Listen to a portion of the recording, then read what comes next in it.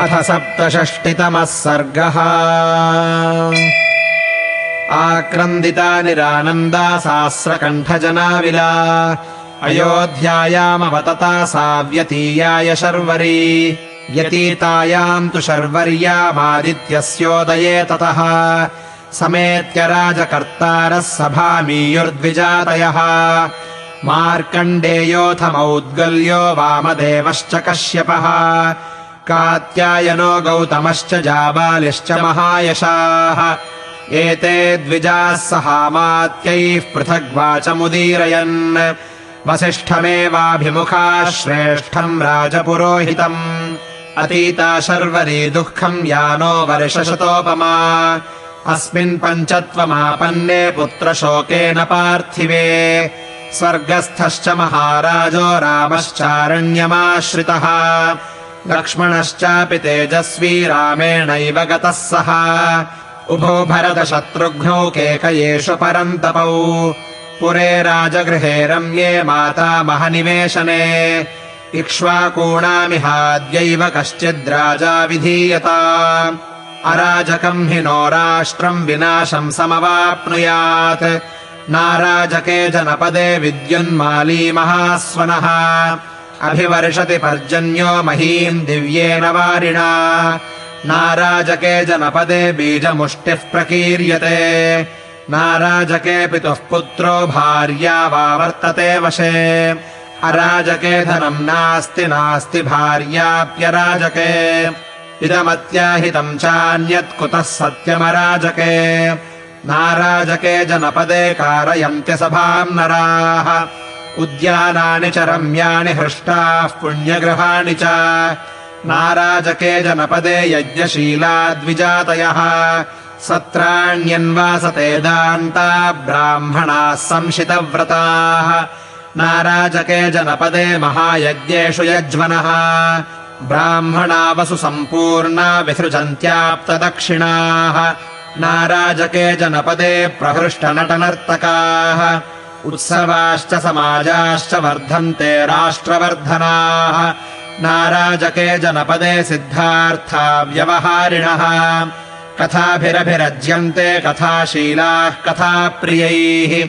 नाराजके जनपदे तूद्यानानि समागताः सायाह्ने क्रीडितुम् यान्ति कुमार्यो हेमभूषिताः।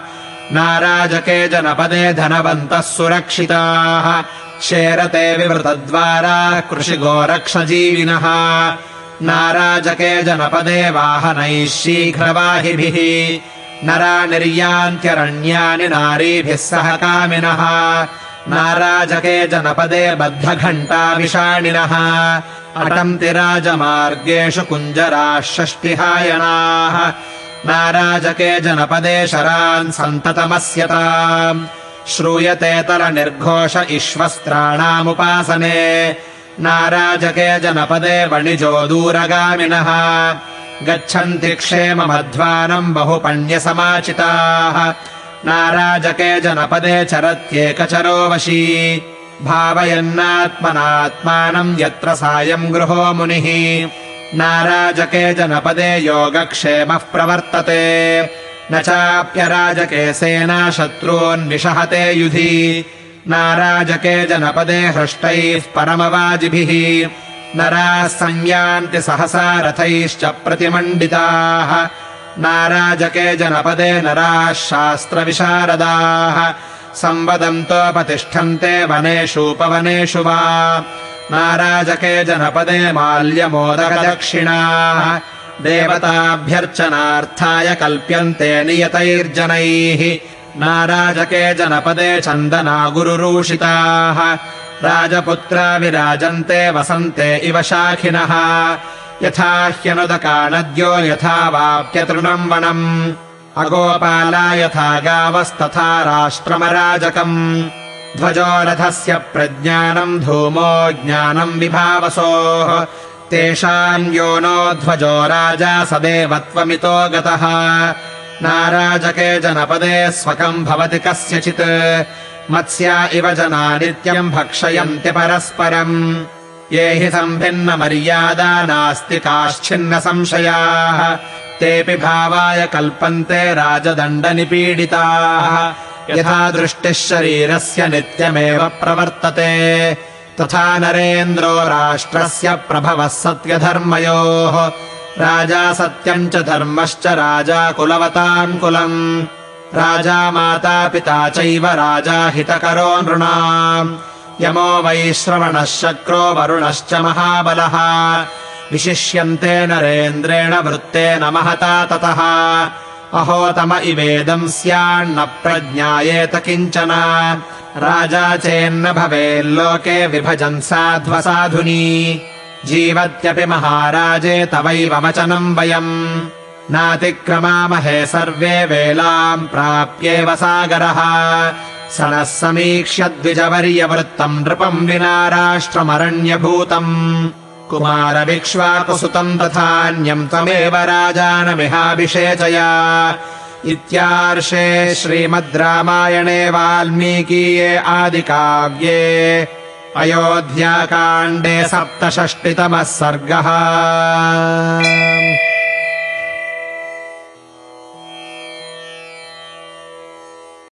Ayodhya Kanda, Canto 67. Attributing the rise and fall of a kingdom to the presence and disappearance of its ruler, Markandeya and other great sages who attended the king's court the following day urge Vasishta to install any of the princes on the throne immediately. That night, which was full of laments and shone of joy, and therefore appeared long and was thronged with crowds of tearful men in Ayodhya, came to an end.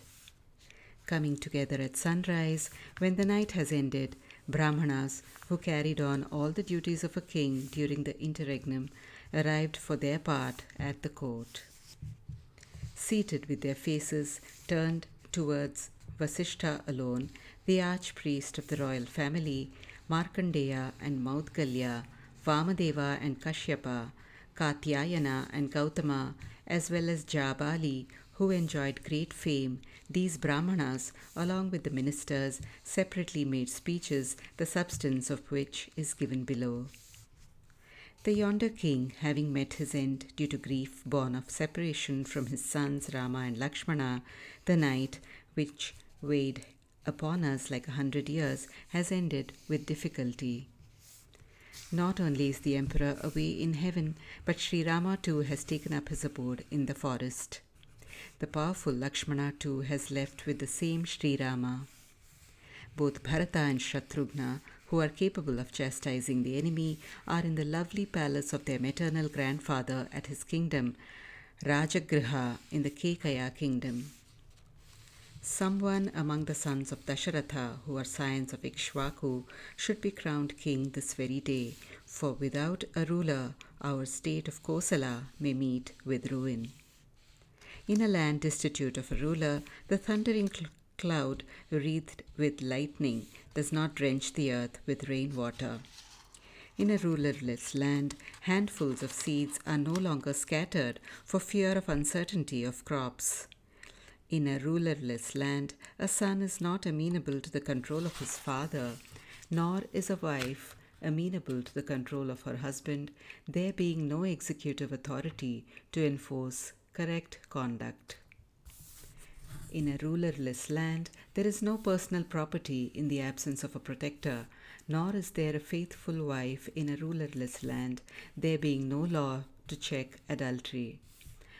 There is this great risk in a rulerless territory. How can any other form of truthfulness and virtue prevail? In a rulerless land, people do not construct assembly halls for public gatherings, there being no such gatherings, nor do joyous men plant lovely gardens for fear of their being destroyed by enemies of peace and order, or build sacred houses such as temples and buildings for the free accommodation of travelers and strangers, etc. In a rulerless land, the twice-born, other than Brahmanas, that is, Kshatriyas and Vaishyas, given to the performance of sacrifices, and self-controlled Brahmanas, observing austere vows, do not undertake sacrificial performances in which everyone participating in it is both an officiating priest and a sacrificer. In a rulerless land, even Brahmanas, richly endowed with wealth, do not pay handsome sacrificial fees to the priests, officiating even at big sacrificial performances, wherever such performances are undertaken, lest they may be taken for rich men and looted by brigands.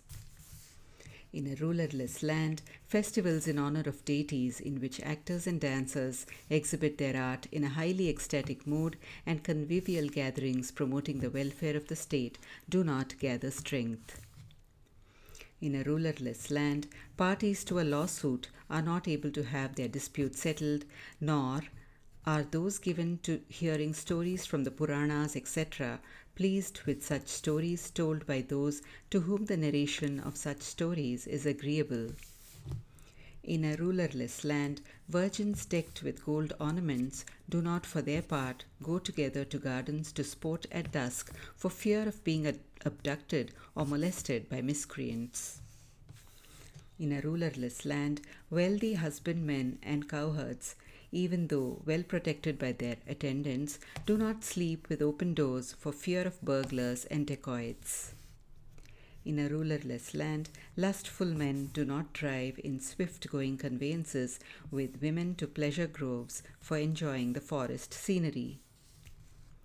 In a rulerless land, 60-year-old tuskers do not, for fear of being deprived of their tusks or bells, move about on the main roads with bells fastened to their girths. In a rulerless land, the sound of plucking the bowstring with the hand, produced by Kshatriyas, uninterruptedly discharging arrows while practicing the use of bows, is not heard. In a rulerless land, merchants traveling far and wide do not safely move about fully equipped with abundant saleable goods. In a rulerless land, self-controlled ascetics, moving all by themselves and contemplating on the self with their own mind and taking up their abode wherever the evening falls, do not move about freely for want of hospitable householders. In a rulerless land, there is no acquisition of property and no security of possessions. Nor is the army able in a rulerless land to vanquish the foes in a battle. In a rulerless land, people do not quickly move out decked with ornaments and chariots driven by spirited horses of excellent breed. In a rulerless land, men well versed in sacred lore do not meet freely, holding disputations in forests and groves. In a rulerless land, flowers, sweetmeats, and sacrificial fees are not got together for the worship of deities by self-controlled men.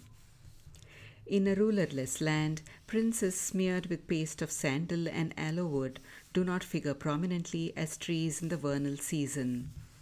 A state without a ruler is really no better than rivers without water, a woodland without grass, and cows without a keeper.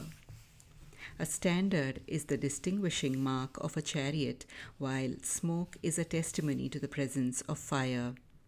King Dasharatha, who likewise brought us, counselors, into prominence by bestowing this honor on us, has passed from the human state to the state of gods.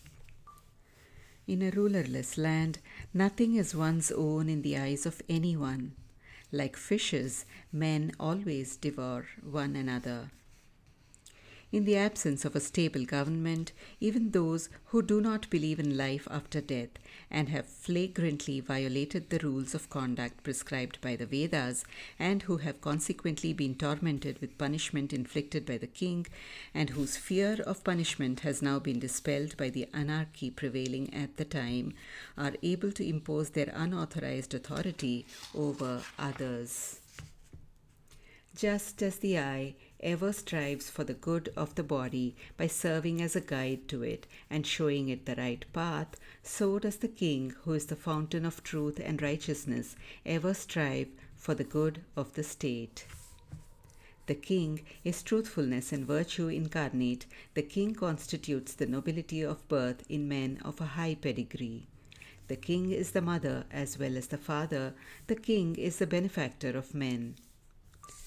Even Yama, the god of retribution, Kubera, son of Vishrava, the god of riches, Indra, the ruler of gods, and the very mighty Varuna, the deity presiding over water, are outstripped by a king of excellent conduct by virtue of such conduct, inasmuch as he combines in himself the virtues of all the above named deities. If there is no king demarcating good and evil in the world, this world will be reduced to utter darkness, as it were, and nothing can be clearly perceived. Even while the emperor was alive, we all never violated, O sage Vasishta, your command, any more than the oceans overstep the coastline on reaching it. Therefore, fully considering our past conduct, which has ever been loyal to the king and devoted to the best interests of the state, and looking on the state, which has been converted into a veritable jungle for want of a king, crown you alone as king on this throne any prince who is a scion of Ikshvaku, or anyone else, O jewel among the Brahmanas. Thus ends Canto 67 in the Ayodhya Kanda of the glorious Ramayana of Valmiki, the work of a rishi and the oldest epic.